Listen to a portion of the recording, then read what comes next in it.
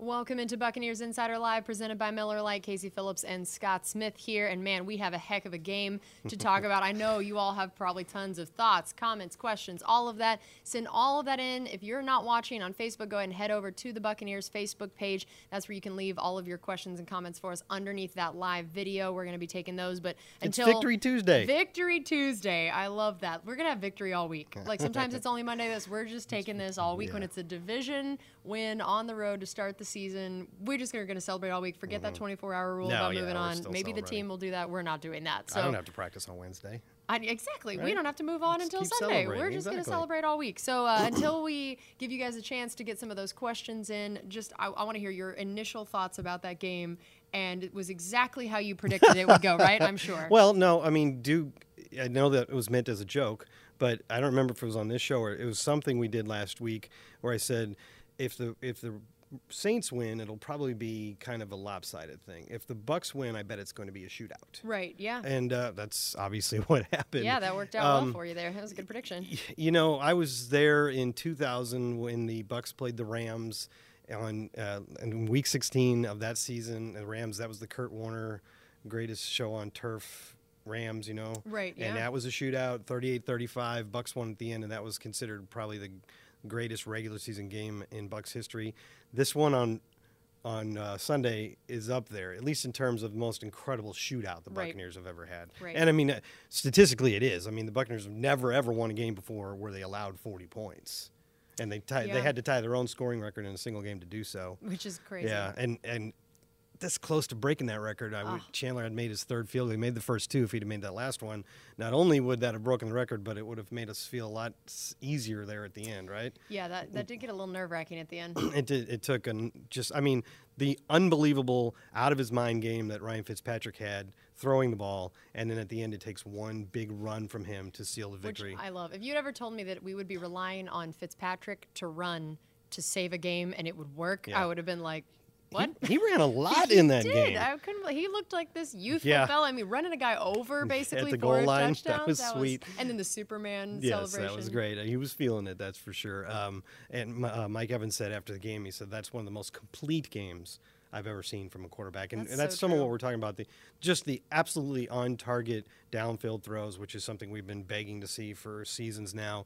The running, the avoiding, some of it was running, some of it was scrambling and getting out and throwing on the run, but more often it was picking up a few yards. And then just the way that he handled the procedural part of being quarterback, which is, of course, what you'd expect from a guy who just was making his 120th NFL start. Right. But the Superdome is a different animal. And apparently, according to Coach Cutter, who heard this from Coach Monken, there was 8 or 9 times where with really loud crowd noise, Ryan Fitzpatrick was able to make an effective change at the line and get it communicated to everybody, largely using hand signals. And that's a lot harder than it sounds to get that information to everybody. So, Ryan Jensen is your center this year, and it's his first year with this team, and when he was joining the team, he had to basically prepare for 2 different starting quarterbacks to be the one he's snapping to and getting calls from. So I feel like the communication that it showed that Fitzpatrick had with him and the line overall, that you just didn't really see miscommunication. It felt like it all went really well, and I thought that was a great sign of,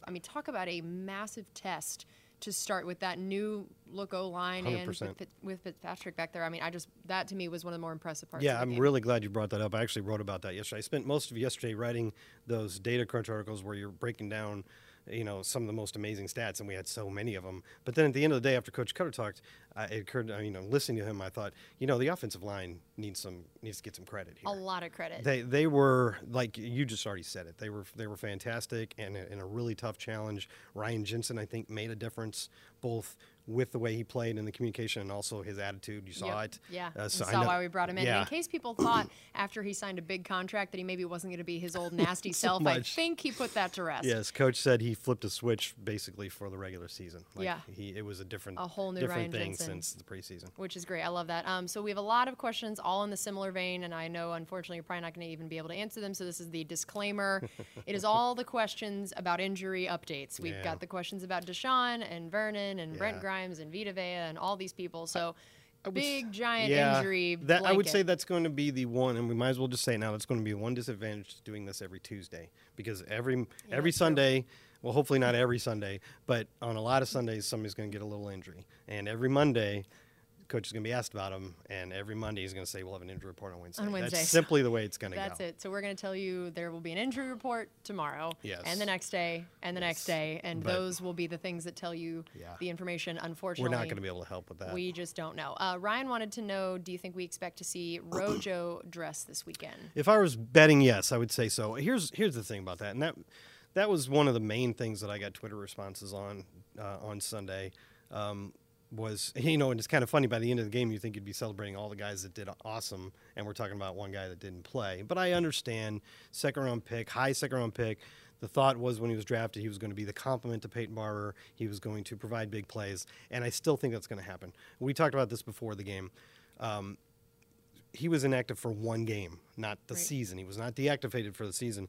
I believe that was the product of some injuries at other positions and decisions that had to be made to get down to 46. Brent Grimes was out, and MJ Stewart had been banged up a lot. They definitely wanted to make sure they had at least 5 cornerbacks. Yeah. Because if one goes down, you only have 4, and one goes down, then you're playing with 3 guys, and you usually have 3 on the field against Drew Brees. You got no backup. So Javian Elliott didn't end up playing a whole lot, but he was active just in case. And we kept our full 8-man rotation of defensive linemen with Vita Vea out up. And so that's going pretty deep at those 2 positions. And if you're going to go deep somewhere, you got to lose it somewhere else. I suppose you could have gone with just 4 receivers. Your 5th receiver, Freddie Martino, only played about 13 snaps, but Freddie plays a lot on special teams. Do you want to play without Anthony O'Clair or Alan Cross? Well, you could see in that game that even though they didn't play a ton, they have some very specific roles in the offense. And so where are you going to go? You're already down to 7 offensive linemen. You go with Ronald Jones because Sean Wilson is your kickoff returner, and the game plan in this game, you think you have a game plan, and obviously it worked. Right. And you can do this game plan without Ronald Jones. Next week, hopefully with some injuries cleared up, or maybe just the injury situation isn't exactly the same, you probably will keep 4 tailbacks up because for most of the 3 years that Coach Cutter's been calling the plays, we've kept 4 tailbacks up in every game. It's just something that he generally does. So I think that's the goal in most games, and it just didn't work out from a number standpoint. So if I'm betting, I would say Ronald Jones is active for the next game. Okay. Don't know that for sure, but I think so. Okay. I think, well, it's funny. It says Gerard, but then I think he says his name is actually Chris. Maybe that's a first and middle name situation. Chris said he loved that they distributed the ball to more than just Evans and Brate, and thought that was such a huge factor that more guys were involved. And he said, can we expect more of this? And it seems like this is going to be the key to the season. Yeah, absolutely. They're going to spread it around. Ryan Fitzpatrick was saying after the game that we have 6 guys we really like to throw the ball to. And there's more than that, but that's your 4 core receivers and your 2 tight ends. And I think they're all going to get the ball. The one guy who didn't get the ball actually was Cam Brate in that game. And he played the fewest snaps he's played in the last 2 years in any game. But I don't think, again, just like the Ron Jones things, I don't think this was a slight.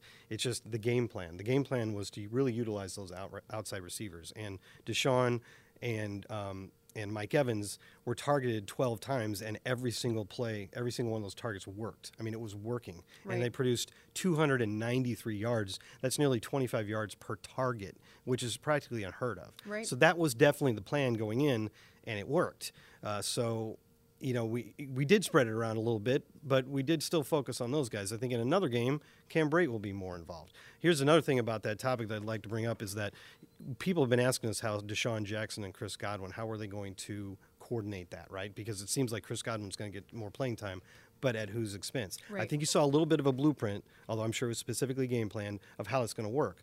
Deshaun Jackson had an enormous game, right? Right. But he only played 20 plays. Yeah. He missed a little bit of time at the end with the injury, but he only played 20 plays, and Chris Godwin played like 34 plays and made some really big plays. Mm-hmm. So you can get a lot out of Deshaun Jackson without having him on the field all the time. Yeah, that's a good point. And there was even one play, I believe, on the big touchdown, Deshaun was in the slot. Yeah. So there's a lot of ways you can work this, and we're just scratching the surface. And here. the more diversity there, the harder it is for defenses 100%. to figure it out. I love this next question. Doug wants to know when and where is the Allie and Donovan show gonna air? And we filmed our first episode yesterday. There was a lot of laughter. Apparently, we heard we were very loud, even that there were people in the nearby hallways saying that we were being a little noisy. Rambunctious, if you will. Sorry, not sorry. Yeah, exactly. So it is going to air on WFLA Saturday at Nice. 7:30. There's actually back-to-back Bucks shows. You got Bucks All Access and then the Allie and Donovan show at 7 and 7:30. We're also going to put it on the Buccaneers website. We don't know exactly when that's going to go up now. So there will be plenty of ways, even if you're not in the Tampa market, you will still be able to see it.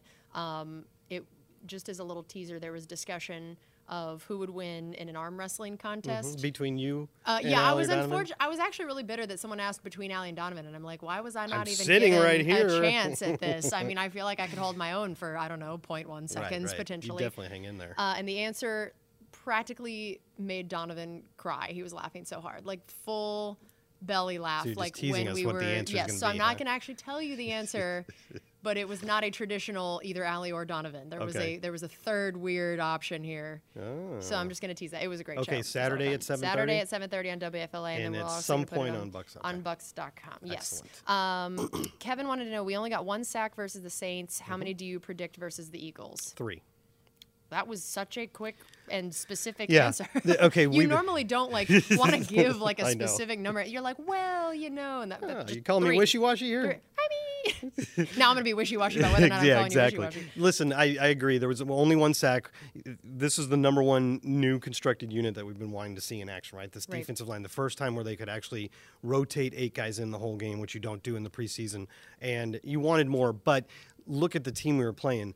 This is maybe the most difficult environment for us to start this season with a huge sack game. I mean, Drew Brees just doesn't get sacked very often. He has a great offensive line, and he gets rid of the ball quickly. I mean, Right. the one sack in itself was quite encouraging because it was a simple one-on-one win by Vinny Curry. There was nothing fancy about it. Snapped the ball, he beat his man, got right around the right tackle, and he was in Drew Brees' face before Brees could even really get set up. It was a great one-on-one win, which we want, right? That was the whole point. We have Joe McCoy making the Pro Bowl every year and being Right. dominant, but being double teamed all the time, and nobody's taking advantage of the resulting one-on-ones. Right. Vinny Curry did right there, and that's very encouraging. We also saw one really good rush by JPP and one by Carl Nassib, but in both cases, Drew Brees was able to get away, which is incredible. Frickin' Drew Brees. On the JPP Yeah. one, I couldn't believe he got away from that one. Well, and that's perfect because Benji actually asked, has JPP had a lot of success against the Eagles in the past? You know, he spent his career with New York. They were in the same division. He's faced them Yes. a whole lot. Yes. So does that give him a pretty good chance this week? It's funny that you asked that because I actually went through his game logs to see look at against that. Philly. It was last week, so I don't have an absolutely fresh memory of which was which, but it was kind of a give and take. There were some games where he had big games, a couple sacks, and there were several games where he didn't.